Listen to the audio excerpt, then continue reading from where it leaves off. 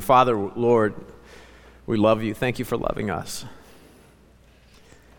You first loved us. You came for us. We were lost in sin. And Lord, you found us, and we're so grateful. Thank you for the willingness, the love that put Christ on the cross, and Lord, his willingness to give his life and suffer your wrath so that we could be born again. We're grateful people. Lord, I pray for my brothers and sisters. God, help us to never get over salvation, never get over what it cost you to purchase us back from our sin, our rebellion, the wages over all of it. God, I thank you for the opportunity that we have to study your word. We want to learn. Lord, we're your people. And we ask that you'd use today to grow us, to mature us, to conform us more to the image of Christ. And then, Lord, we pray for any that are here today that do not know you. There's always people who think they're going to heaven because they prayed some prayer. They went through some formality, and they've never believed on the gospel. Or they think that their good works outweigh their bad works, and that somehow you'll have to let them in because they're so good. This is the way of Cain. Lord, open our eyes, we pray in Jesus' name. God, would you bless this service, but Lord, would you also bless the offerings and the resources that are given. Lord, let it all fall out to the making of disciples, the training and equipping of leaders, the multiplying of ministry. God, we ask that in everything that you would be glorified. We ask it in Jesus' name. Amen. Okay, this morning we're going to pick it up in Genesis chapter 4 and verse 16. And I want you to just keep in mind, just keep this principle in the back of your mind as we approach God's word. 1 Corinthians chapter 5 tells us that a little leaven leavens the whole lump. A little yeast can get the whole dough ready for baking. A little sin, what it does, it's a cancer that metastasizes and it just invades everything. It corrupts everything. And that's what we're seeing. What started in the garden, Adam's fall, was one sin of rebellion against God. And last time we saw in his son a magnification of sin. Cain murders his little brother Abel. And so it goes. What we're seeing now is the way of Cain. We're seeing how sin is metastasizing into humanity. Last time we saw Cain, he's the founder of all human religious effort. He's trying to achieve salvation by works. This is how we end up in a society of sin. He knows that God should be honored. He wants to come to God and bring worship to him. He wants to be accepted by his creator. And so he's very religious. He comes on his own terms. He was the first one there. He knew what had to be done, but he's offering the fruit of his labor, fruit from a ground that he has worked, a ground that has been cursed by sin. And then Abel's sacrifice was accepted because he comes with a firstling of his flock. He comes in humility. He comes with a sacrifice. Innocent blood is shed. Cain's sacrifice, his effort, his ability was not received. And so Cain, full of pride, his anger gets the best of him. His countenance falls because pride is running his life. So this is what we saw last time. Cain is a type, he's a picture in the Bible, of a self-righteous person that rejects the sacrifice of the lamb and tries to offer his own works as a substitute. God, I'm going to come to you based on my own merit, my own ability, on my own awesomeness. And the result is death. The Bible tells us the wages of sin is death. The wages of sin is separation from God. We saw that in Genesis chapter 3. Adam and Eve, their sin resulted in their separation from God. They no longer have access to the voice of the Lord. They can't walk with God in the garden. And in Cain's case, the death is compounded. Now it's not just separation from God, but Cain's murdered his little brother. It results in Abel's death. And so that's what we're seeing. We're seeing the way of Cain being laid out for us in Scripture. So let's pick it up in verse 16. And Cain went out from the presence of the Lord. This is just, again, one of the saddest statements in Scripture. His pride and his rebellion is now further removing him. He goes out from the presence of the Lord, and dwelt in the land of Nod on the east of Eden. And Cain, notice the chain of logic here, the cause and the effect. This is what we saw at the beginning of chapter 4. Cain knew his wife, and she conceived and bare Enoch, and he builded a city and called the name of the city after the name of his son Enoch. And unto Enoch was born Arad, and Arad begat Mehujael, and Mehujael begat Methuselah, and Methuselah begat Lamech. Okay, so let's start with this city of Enoch in verse 17. So notice Cain is leaving, right? He's following his father's direction away from God. That's your first blank. In chapter 3 and verse 24, Adam is now moving away from the garden east of Eden. Well, Cain's following his example. In Exodus chapter 34 and verse 7, we find out that the sins of the fathers are visited on the children to the third and fourth generation. And so he's just following in the footsteps of his father. Now, this is the first mention, this is the first time in your Bible the word city shows up. And this city, this first mention of a city, is associated with a man. You know, the city's builder and maker is a man who is a type of Antichrist. And so this is what I want you to get down in your notes. You just need to know this. Satan is always working to counterfeit God's plans. Satan is always working to counterfeit God's plan. Everything God does, Satan counterfeits it. He copies it. He mimics it. Why? Well, he wants to stand in the place of God as God, showing himself that he is God. So what is Satan counterfeiting? What is the agenda, the satanic kingdom producing? Well, the first thing it produces is a replacement city. Notice how in the last days, in the last couple hundred years, right, 250 years or so, humanity has flocked to cities. Why? Well, there's a heavenly city coming. Abraham saw it in Hebrews chapter 11. John saw it in Revelation 21 and 22. Hebrews 11 says, by faith Abraham, when he was called to go out into a place which he should after receive for an inheritance, obeyed, and he went out, not knowing whither he went. By faith he sojourned in the land of promise, as in a strange country, dwelling in tabernacles with Isaac and Jacob, the heirs with him of the same promise. For he looked, why was he a stranger and a pilgrim in this world? Verse 10 tells you, for he looked for a city which hath foundations, whose builder and maker is God. Satan knew that God was building a city.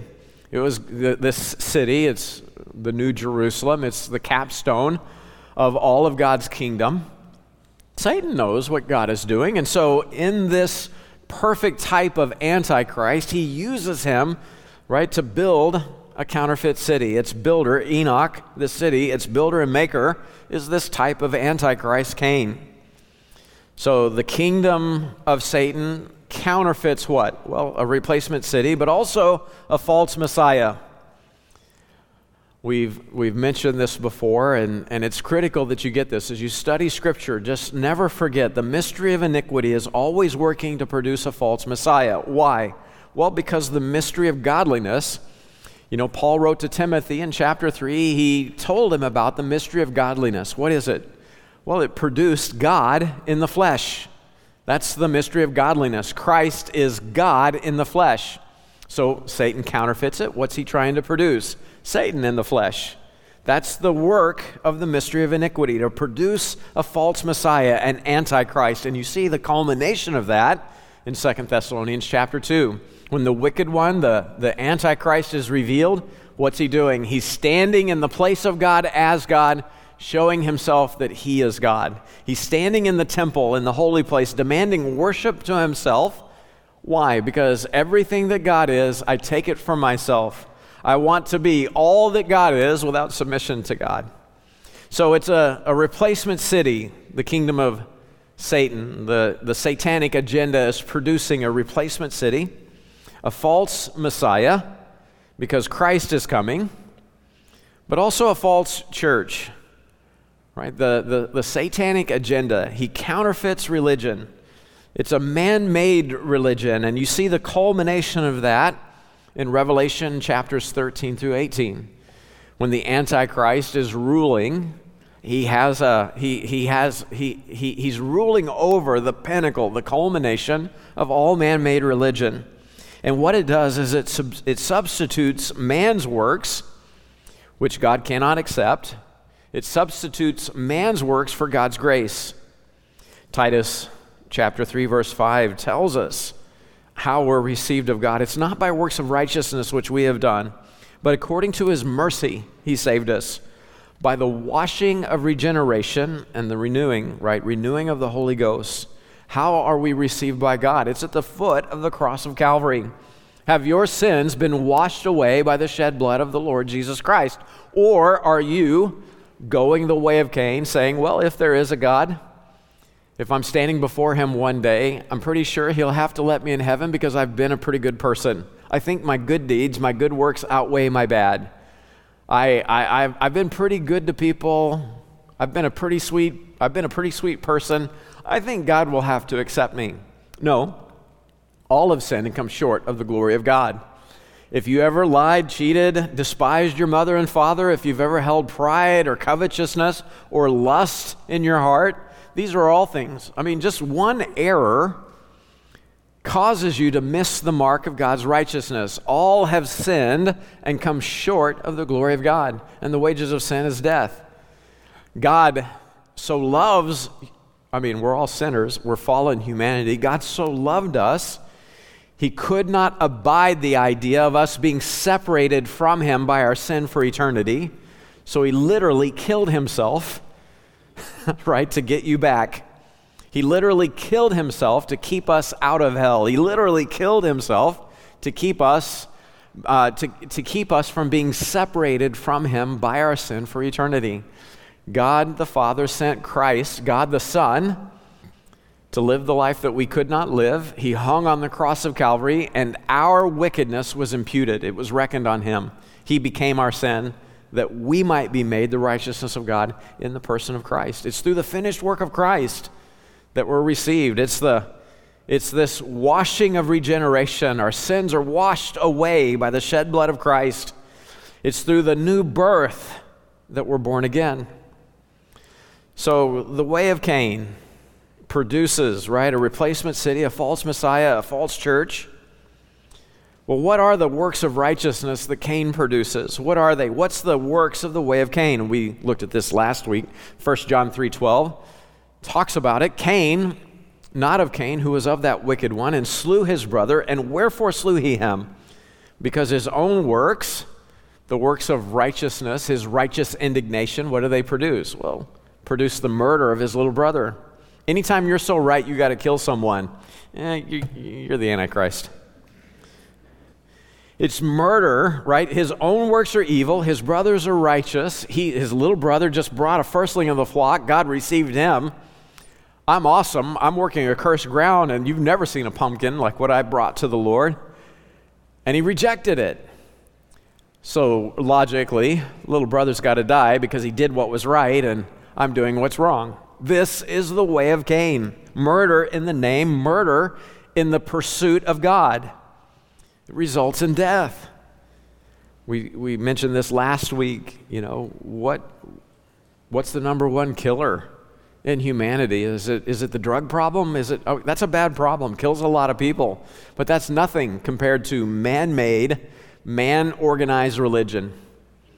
Pursuit of God through the works of righteousness that we do. It's not through humility. It's not humbly coming to God, seeking the washing of regeneration. No. It's me being right, and God, you have to accept it. There's been so much murder perpetrated by organized man-made religion, and it will culminate in the kingdom of the Antichrist, which will be headquartered in a wicked city. It's called the Great Whore in Revelation chapter 17. It's a false religion, right? It's a culmination of a man-made religion ruled over by the person of Antichrist himself. Okay, chapter 4, verse 19. And Lamech took unto him two wives. The name of one was Ada, and the name of the other Zillah. So Lamech was the first bigamist. Bigamy was never part of God's plan. And that's evident from the way that God set it up in Genesis chapter 2. God didn't cause a deep sleep on Adam to come over Adam so he could harvest 3 or 4 ribs, right? How many ribs did he take? 1. And then from that genetic material, he builds out Eve, and he brings her back to Adam, and Adam says, this is bone of my bone, flesh of my flesh. 2 become 1, not 3, 1 or 4, 1 or a harem 1. No, the way God set it up was 1 man and 1 woman. Genesis 2:21, the Lord God caused a deep sleep to fall upon Adam, and he slept. And he took one of his ribs, and closed up the flesh instead thereof. And the rib, which the Lord God had taken from man, made he a woman, and brought her unto the man. And Adam said, this is now bone of my bones and flesh of my flesh, and she shall be called woman, because she was taken out of man. Therefore shall a man leave his father and mother, and shall cleave unto his harem. No, it says wife, singular. And they shall be one flesh. And they were both naked, the man and his wife, and they were not ashamed. 2 become 1, and it's a beautiful picture. We'll talk about that in just a second. What's Lamech saying? Well, Lamech, he's a great grandson of Cain. The sins of the fathers just keep propagating, and now it's a society of sin. And just like Adam and Eve before him, God, what you provided is not enough. Think about the Garden of Eden, Genesis chapter 3. What did God provide for Adam and Eve? Well, he provided everything but the fruit of 1 tree. Everything's on the menu for Adam and Eve except 1 item, 1 tree. And he loved them. He was not willing that they would perish, and so he gave them a warning. He gave them a gospel. All the trees you can freely eat. It's all for you. You may live 1,000 years and never get around to eating everything that's on the menu, okay? But the fruit of the tree of the knowledge of good and evil, that's not on the menu. By the way, if you eat it, you will surely die. The day you eat thereof, thou shalt surely die. He loved them so much, he was not willing that they would perish, so he gives this warning. And what was the response of Eve? She bought into the lie of the devil. God is stingy. He's holding out. He knows that if I eat the fruit of that tree, I'll be like a God, knowing good and evil.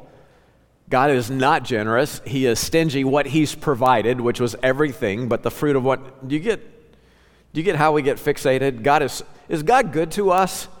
Is God good to you? Hasn't he blessed you? I mean, here is God blessing his people, and then there's just like that one thing that you want that God says, no, that's not for you. And it's like, God, you're a monster. You're holding out on me. 1 man with 1 woman was God's plan. Why? The picture is that of Christ and his bride.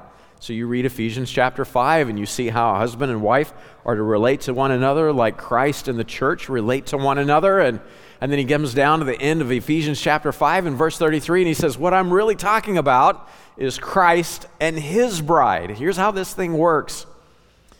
You see 2 major brides in the Bible. Israel, in Jeremiah chapter 3, you see very clearly she is associated as the bride of Jehovah. And then church, right? The church, she is the bride of Christ. Ephesians 5, you see her very clearly as the bride of Christ in Revelation chapter 19 and verses 7 and 9. You are brothers. You are part of a bride. I don't know how that's going to, I just, as a dude, I don't have the capacity to get my head around it, but we are all we're members. Just like you have members in a body, we are members of the bride of Christ. We're members of the church. And I don't know exactly how to explain that. Like I said, I can't get my head around it. The best I can come up with is the Transformers. Each member is awesome. You got the Autobots, and they're cool. They're all gifted in different ways. But man, all of a sudden, when the chips are down, they can all come together.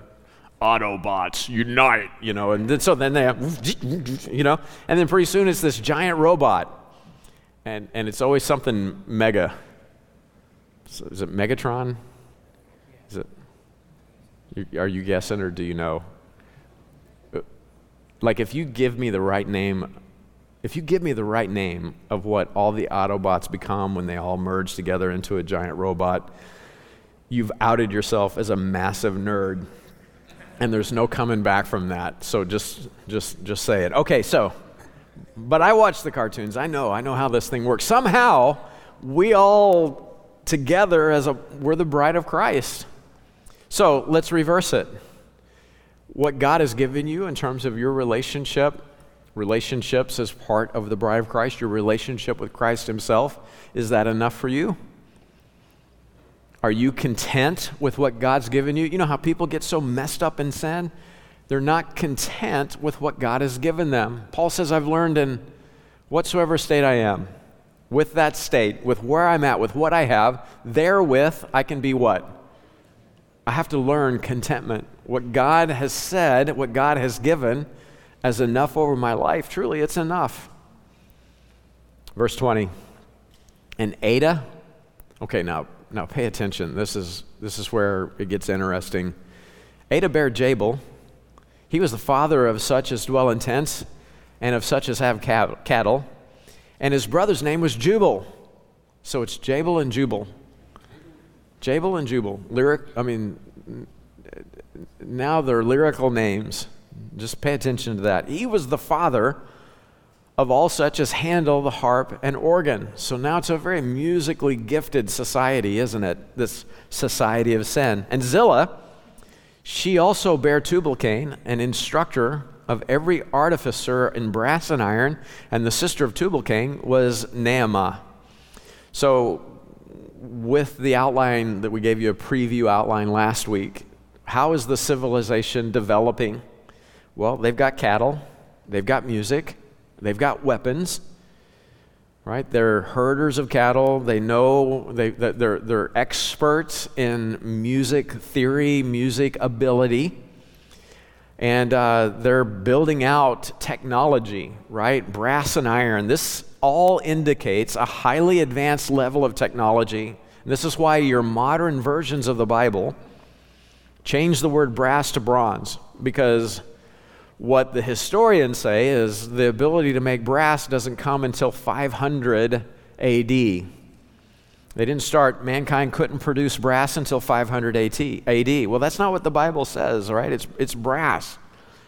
Well, okay, so the way this works is we typically always view ourselves as superior, right? Most people, the way they're naturally hardwired is they think they're the smartest person they know, which proves our lack of supreme intelligence.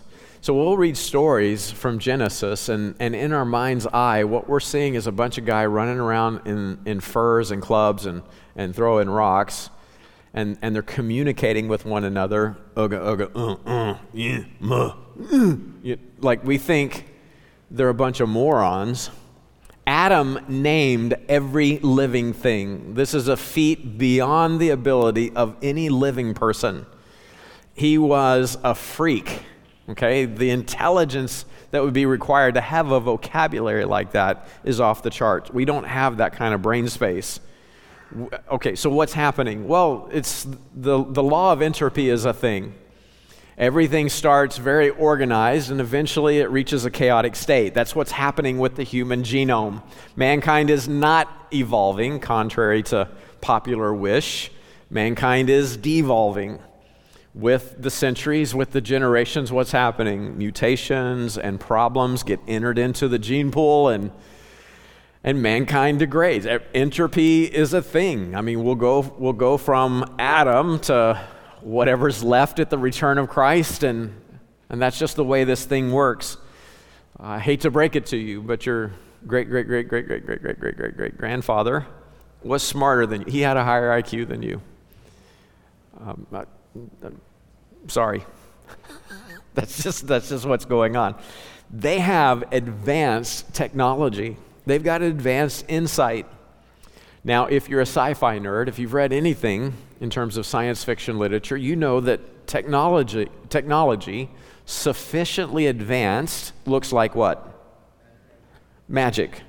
Let all the nerds say, Magic. Okay, so a few people. Like, I'm a nerd. Magic. It looks like magic. Okay, so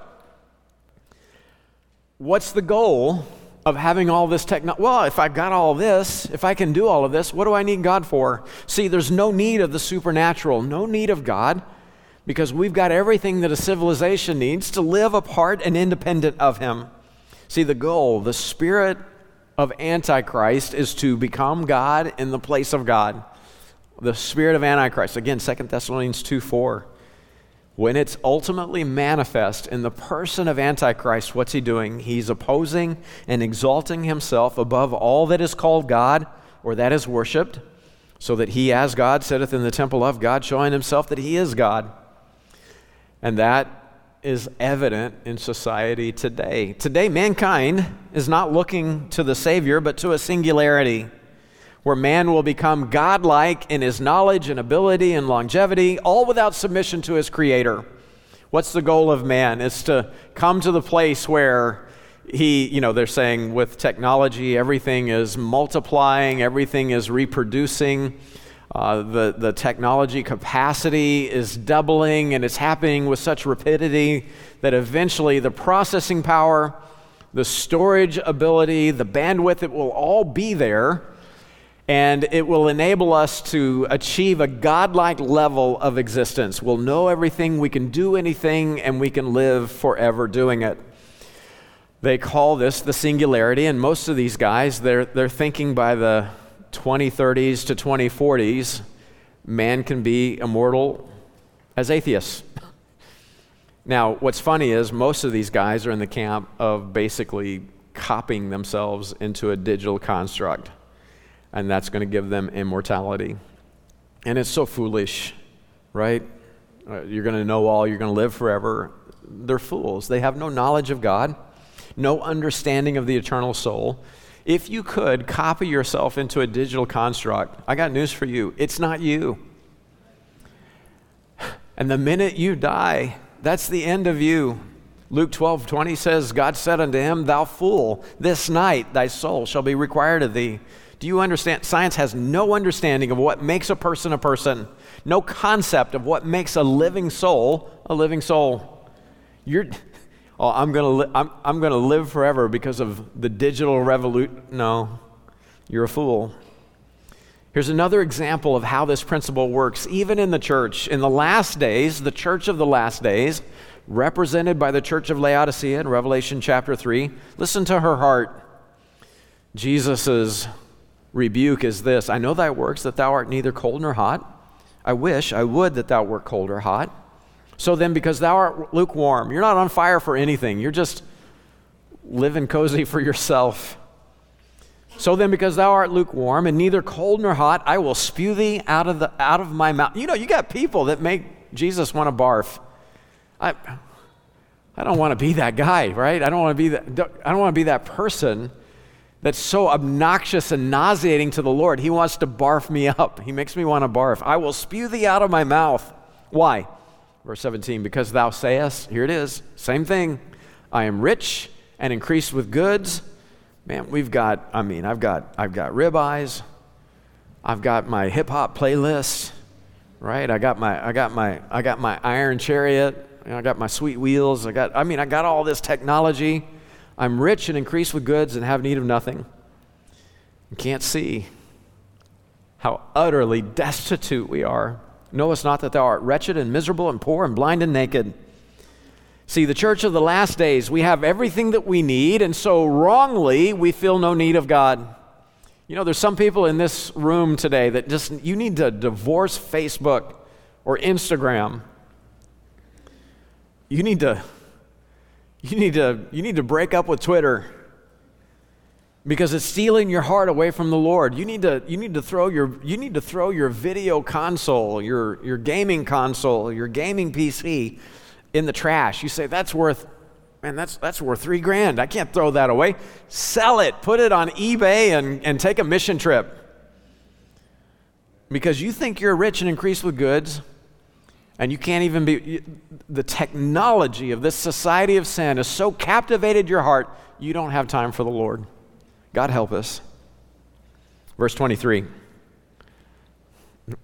Watch how the society progresses. Lamech kills. Men are killers. Verse 23, Lamech said unto his wives, Adah and Zillah, hear my voice, ye wives of Lamech, hearken unto my speech. For I have slain a man unto my wounding, and a young man to my hurt. If Cain be avenged sevenfold, truly Lamech 70 and sevenfold. Now, we talked about this last time. Likely, Lamech has killed in self-defense. But here's what you need to get. Just like Cain, his great-great-great-great-grandfather was a murderer, killing is now part of the culture. This is part and parcel to the way of Cain. Now, remember, we said this before, point number 5. Men have everything that they need for a godless religion. They're not satisfied with God's setup for the family, so they got multiple wives, they've got cattle for sacrifices, music for worship, the artificer for idols. They can build out their technology. They've got an attitude now of self-justification. I want you to look at what Lamech is saying. You need to know that this is actually poetry. Lamech is singing to his wives. This is the birth of gangster rap. Look at what Lamech says unto his wives. And so after the comma, everything down to the end of verse 24 is poetry. This is a society of sin, and he's rapping his self-justification.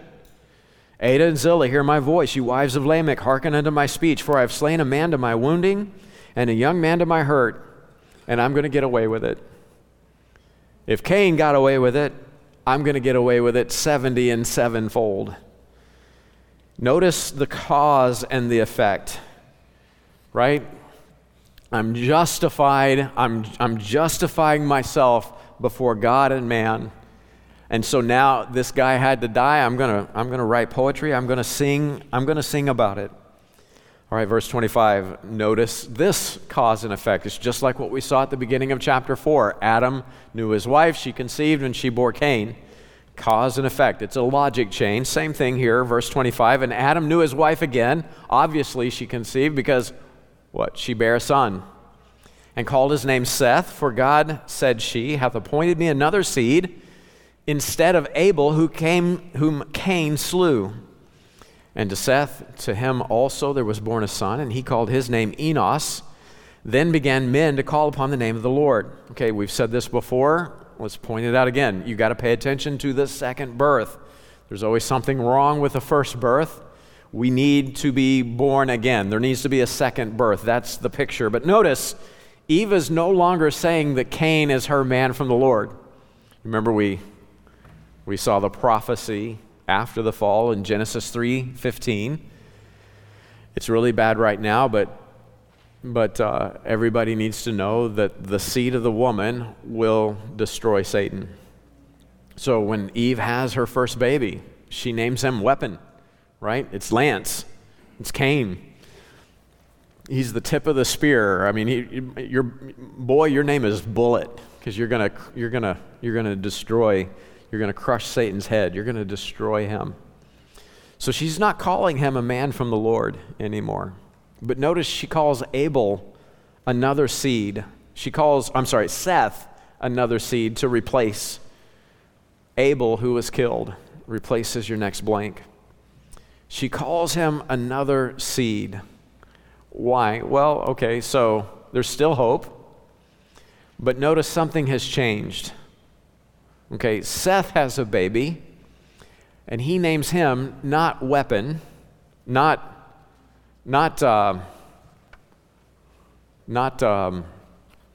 Bullet, not Spear, right? He's not a lance. He names him Enos. Enos means weakness. It's associated with mortality.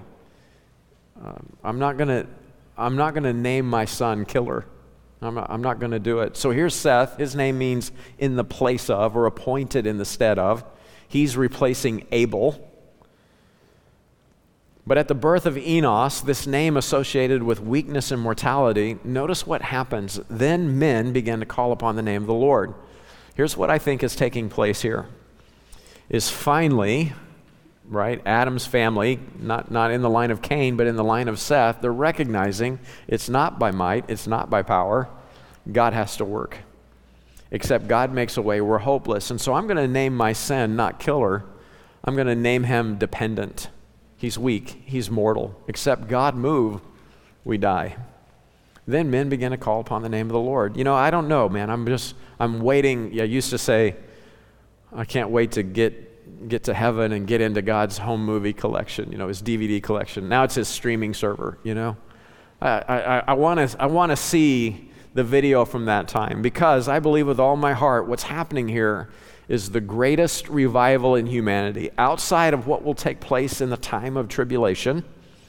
I think this was the greatest time of revival on the planet. Men came to recognize what sin had done, how this was catastrophic for mankind, and they began to look to the Lord. They knew their need. Proverbs 3:5 says we're to trust in the Lord. Trust in the Lord with all thine heart, and lean not unto thine own understanding. In all thy ways acknowledge him, and he shall direct thy paths. Verse 7 says, be not wise in thine own eyes, fear the Lord, and depart from evil. They're calling on the Lord. They're dependent. How can we not come together and pray? There are so many people that are bought in, part and parcel to a society of sin, and except God opens their eyes and pours out his Spirit in conviction, there's no hope. We have to pray. Okay, Genesis 5. Genesis 5, we're seeing the generations of Adam. Verse 1 says, this is the book of the generations of Adam in the day that God created man. In the likeness of God made he him, male and female created he them, and blessed them and called their name Adam in the day when they were created.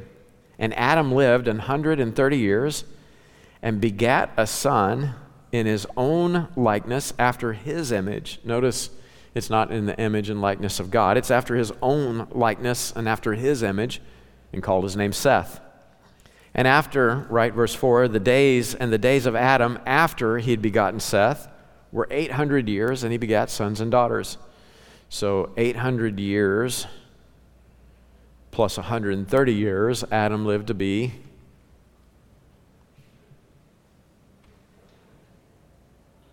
simple math at this point, folks. How many? 930 years. Okay. 930 years. You remember the millennial day principle from 2 Peter chapter 3? A day is like what? 1,000 years is as a day. What did God tell Adam? He told him not to eat the fruit of the tree of the knowledge of good and evil, because in the day that thou eatest thereof, thou shalt surely die. The wages of sin is death. That's why everybody Adam lived a long time, but he did not live past a day. And nobody in humanity lived more than a day. Even Methuselah, he couldn't break a grand, because the wages of sin is death. Okay, so Adam lived a long time, had a lot of kids, but he died the day that he ate the fruit. He died positionally that day, and the proof was in the fact that he lost access to the tree of life. He's out of the Garden of Eden, but he died physically that day. Seth, verse 6, and Seth lived 105 years and begat Enos. So 105 years. And then, verse 7, Seth lived after he begot Enos 807 years and begat sons and daughters. So, kids waited a while to get married and have kids, didn't they? 105 years he started having babies. All the days of Seth were 912 years and he died. Okay, so what are we seeing here? In Genesis 5, verse 1, it starts out telling you this is the book, right? This is the book of the generations of Adam. This phrase, the book of the generations, occurs only 2 times in your Bible. The other time is Matthew chapter 1, verse 1. So it forces you to contrast and compare Adam and Jesus. In Matthew chapter 1, it starts the book of the generation of Jesus Christ, the son of David, the son of Abraham. 1 Corinthians 15 gives you the contrast and comparisons between these two Adams. It's not on the screen. I just want you to listen. 1 Corinthians 15, verse 45 says, and so it is written, the first man, Adam, was made a living soul. The last Adam, made a quickening spirit, a life-giving spirit. Howbeit, that was not first which is spiritual, but that which is natural, and afterward that which is spiritual. There had to be a physical birth first before there could be a spiritual. Adam, as the federal head of humanity, he had to come first. The second Adam, the last Adam, had to come second. And here's why, verse 47. The first man is of the earth, earthly. It's the physical birth. The second man is the Lord from heaven. As is the earthy, such are they also that are earthy. And as is the heavenly, such are they also that are heavenly. And as we have borne the image of the earthly, we shall also bear the image of the heavenly. You see how that works? If you're in the first Adam, you're going to look like him, you're going to live like him, you're going to be like him. But if you're in the second Adam, you're going to live like him, you're going to look like him, you're going to be like him. See, there are only two sources of life. The first Adam, and his line brings death, or Christ's line, which brings eternal life. In Matthew's genealogy, you never see the phrase, and he died. Here, every 3 lines, he lived and he died. He lived and he died. Why? Because in Adam, all die. In Matthew's genealogy, the genealogy of Christ, that phrase is left out because you have to get the picture. See, Adam was created in the image of God, and that image was lost through rebellion and sin. Where Adam was created in the image of God, Christ is the image of God. Well, he'd have to be, wouldn't he?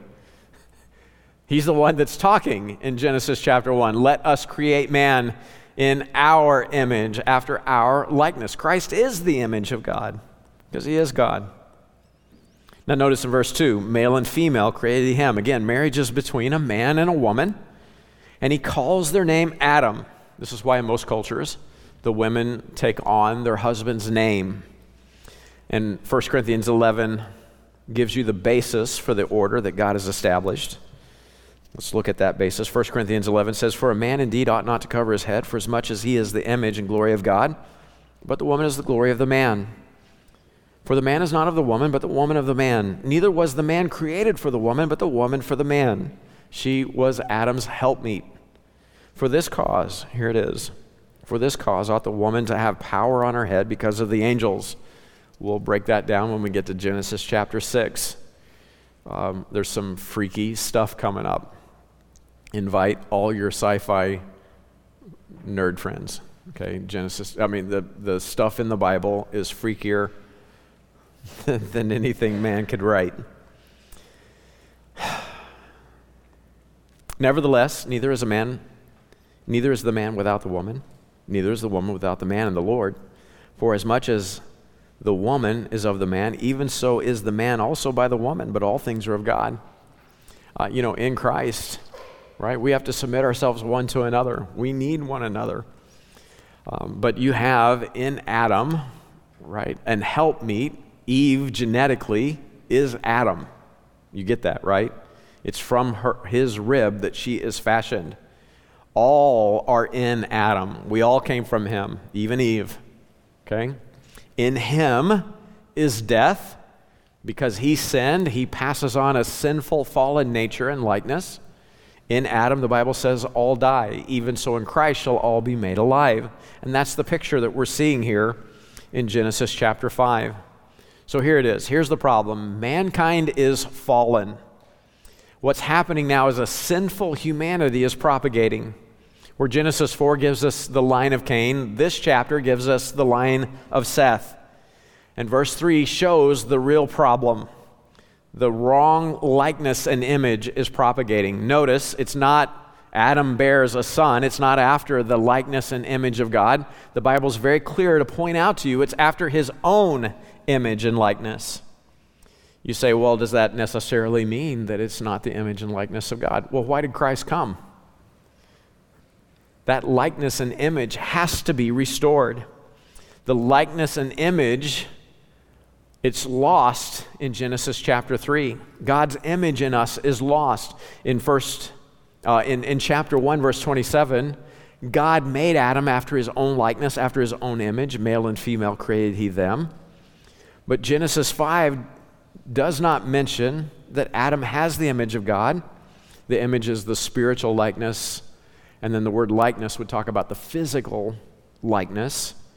But now the sons of Adam receive Adam's fallen image and likeness. So physically and spiritually, When we start out in this life, we start out in the first Adam. We're born with his fallen and sinful image.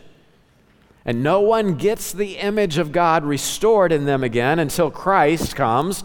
The image of God, right, is restored in his children through the new birth. So John chapter 1, verse 12, as many as received him, to them gave he power to become the sons of God, even to them that believe on his name. When God made Adam, fashioned him from the dust of the ground and breathed into his nostrils the breath of life, he becomes a living soul. He is God's child. He has his father's likeness and image. Adam is a chip off the old block. That's why Luke 3, down at the end of the chapter, looking at Luke's account of the genealogy of Jesus, Jesus was the son of, who was the son of the son of, who was the son of Seth, who was the son of Adam, who was the son of God. He has the likeness and the image of God. Physically and spiritually, when we're born again, we're called sons of God. Why? Well, because that image is being restored. Jesus explains the need for a reborn image in John chapter 3. Verily, verily, I say unto thee, except a man be born of water and of the Spirit, he cannot enter into the kingdom of God. You have to have a physical birth. You have to exist. But you have to be born again if you're going to be in the kingdom of God.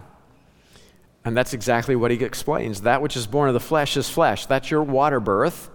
And that which is born of the Spirit is spirit. That's your again birth. That's being born again. That's your spiritual birth. Marvel not that I said unto thee, ye must be born again. See, we need to get into the other family, the other genealogy. We need to get into the second Adam. And that's where we're conformed to the image of Christ. Look at Romans 8:28.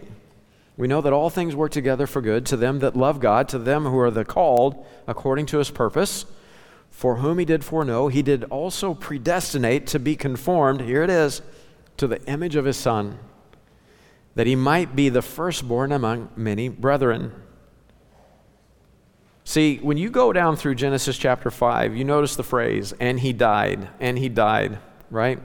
All the days that Adam lived were 930 years, and he died. That's where it starts, Genesis 5:5. And interestingly, 5 in biblical numerology, numbers have meaning in the Bible. 5 represents death and grace as you study numbers in the Bible. So it's interesting that it's in Genesis 5:5. But he lives, and then he dies.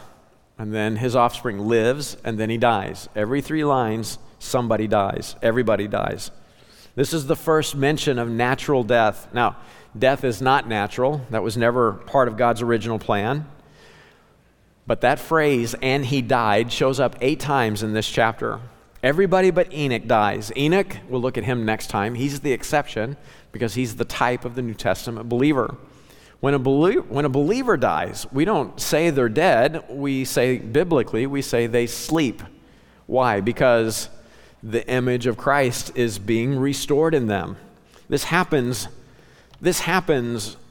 in terms of spiritual maturity through your life in Christ on this earth. Okay, when you get saved, you're a new creature in Christ, but you're a baby. And you're a mess maker. That's what babies do. Babies are mess makers. But eventually you grow out of poop in your pants, and because you come into maturity, don't you? What does a baby do? You know you've pooped your pants. Everybody in this room has pooped their pants, okay? Because that's what babies do. But you don't stay there. You don't just stay a newborn creature. You come into maturity, don't you? And now you have the capacity to help other babies with their poopy pants, because that's what mature people do. Cheryl and I, we were married almost 7 years before our first baby came along, and she was probably 4 or 5 months old, and she had a tough time and wasn't pooping. Like, what in the world? I mean, this is what babies do, and she's very uncomfortable, and now she's hurting really bad, and it was just a rough season there. I don't know if you remember this, but we got to the point where we started praying that she would poop. I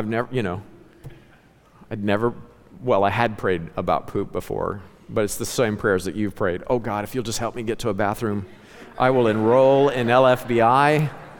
I'll live my life for you. I'll dedicate my life to missions, and just please don't let me poop my pants. Okay, so I know that those kind of prayers, you've prayed those, but no, I was praying for a poop. Oh God, please have mercy on this little girl. And when it finally came, I'm like, she did it. I'm doing a poopy dance because I'm rejoicing in the fact that we cleaned her up. It was a wonderful thing. You're supposed to outgrow all of that. Why? Because the image that was lost in the garden 6,000 years ago is being restored in you, right? You're growing up, you're maturing. We put that saint in the grave.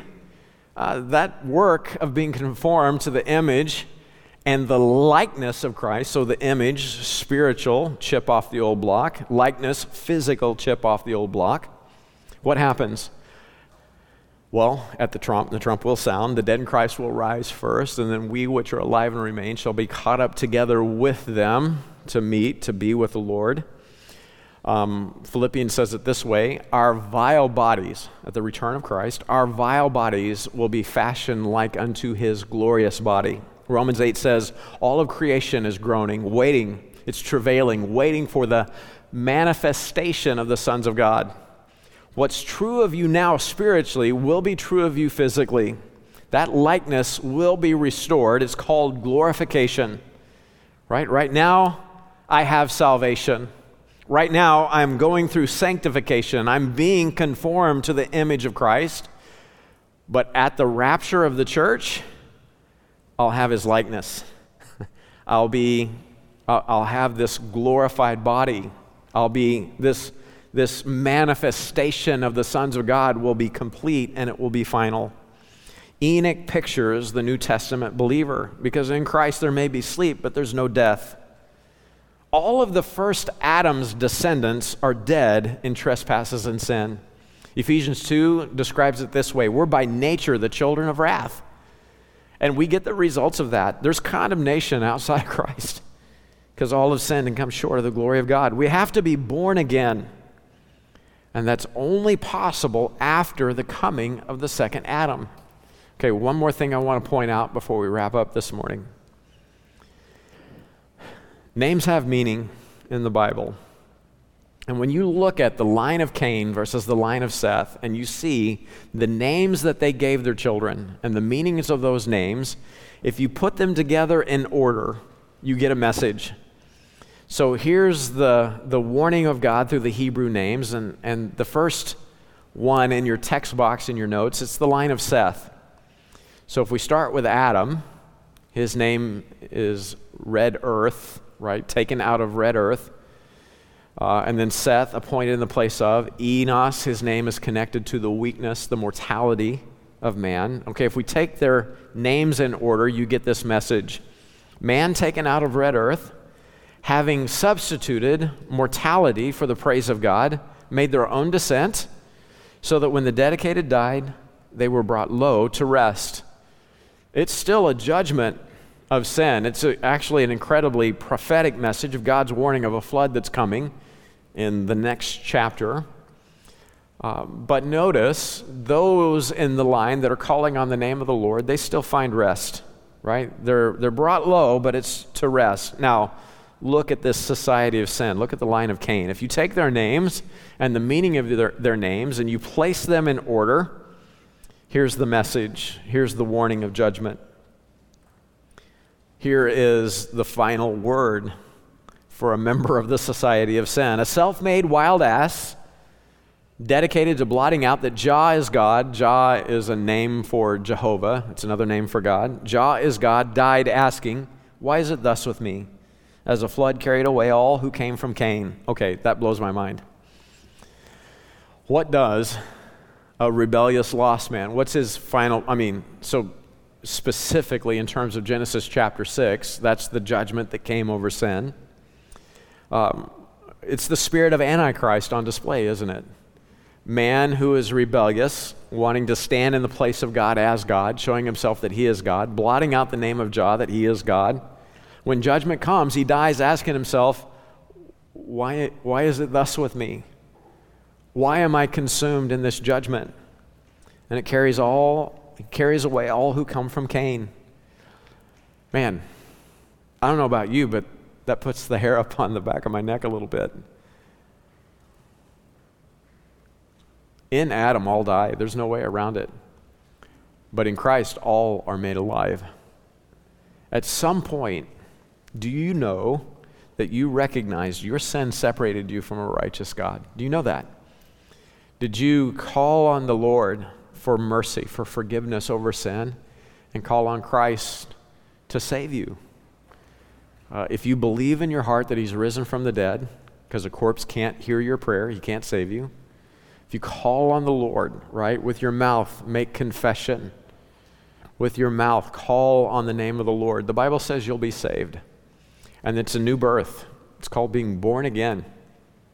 And then it doesn't stop there. You mature, you grow. And as you renew your mind in the Word of Christ, as you spend time with your Father, you start thinking his thoughts, you start copying his character, you just start living his way. And what's happening is you're not just saved, but you get sanctified. God sets you apart. You don't live for yourself anymore. You learn how to live for Christ. And then it doesn't finish there. When Christ comes, we get his likeness. Our vile bodies are fashioned like unto his glorious body. God is in the restoration business, okay? We saw this in Genesis chapter 1. We'll see it again in chapter 9, okay? God's in the restoration business. And the principle goes like this. When God restores something, it's always better than it originally was. Whatever its original state was that gets messed up, God has to step in and fix it. It's always better than it started out. Okay, how did we start out? Well, we were made from red earth. We were taken from the clay. We were taken from the dust of the ground. It was a terrestrial body that was fashioned in the likeness of God. Adam's a chip off the old block. When Christ comes back, when the restoration work is complete, oh man, it's a glorified body. We'll be even a bigger chip off the old block. Is this making sense? Father, I come to you today in Jesus' name, and Lord, I'm asking that you would continue to grow us in our understanding. We want to get your mind. We want to understand you. We want to know you. And so, Lord, help us to know and to receive your word. God, I pray that if there are any here today who, up until this day, thought that it was the works that they did that earned them favor with you, that they'd be away with that. They'd be done with that today. And that they'd cry out to you for forgiveness of sin, mercy, and salvation. God, that today would be the day of salvation. Lord, I pray for brothers and sisters who are following the example of Cain's society. And they're living in a technologically advanced world. It's so advanced, they feel like they have need of nothing, and they can't recognize how miserably destitute and needy they are. Lord, there are Christians here today that need to break up with Facebook or Twitter or their gaming console. Lord, whatever it is, whatever that thing is, that relationship with worldly substitutes that's hindering growth with you, growth in you. Lord, that today would be a day of repentance for brothers and sisters. I pray in Jesus' name, amen.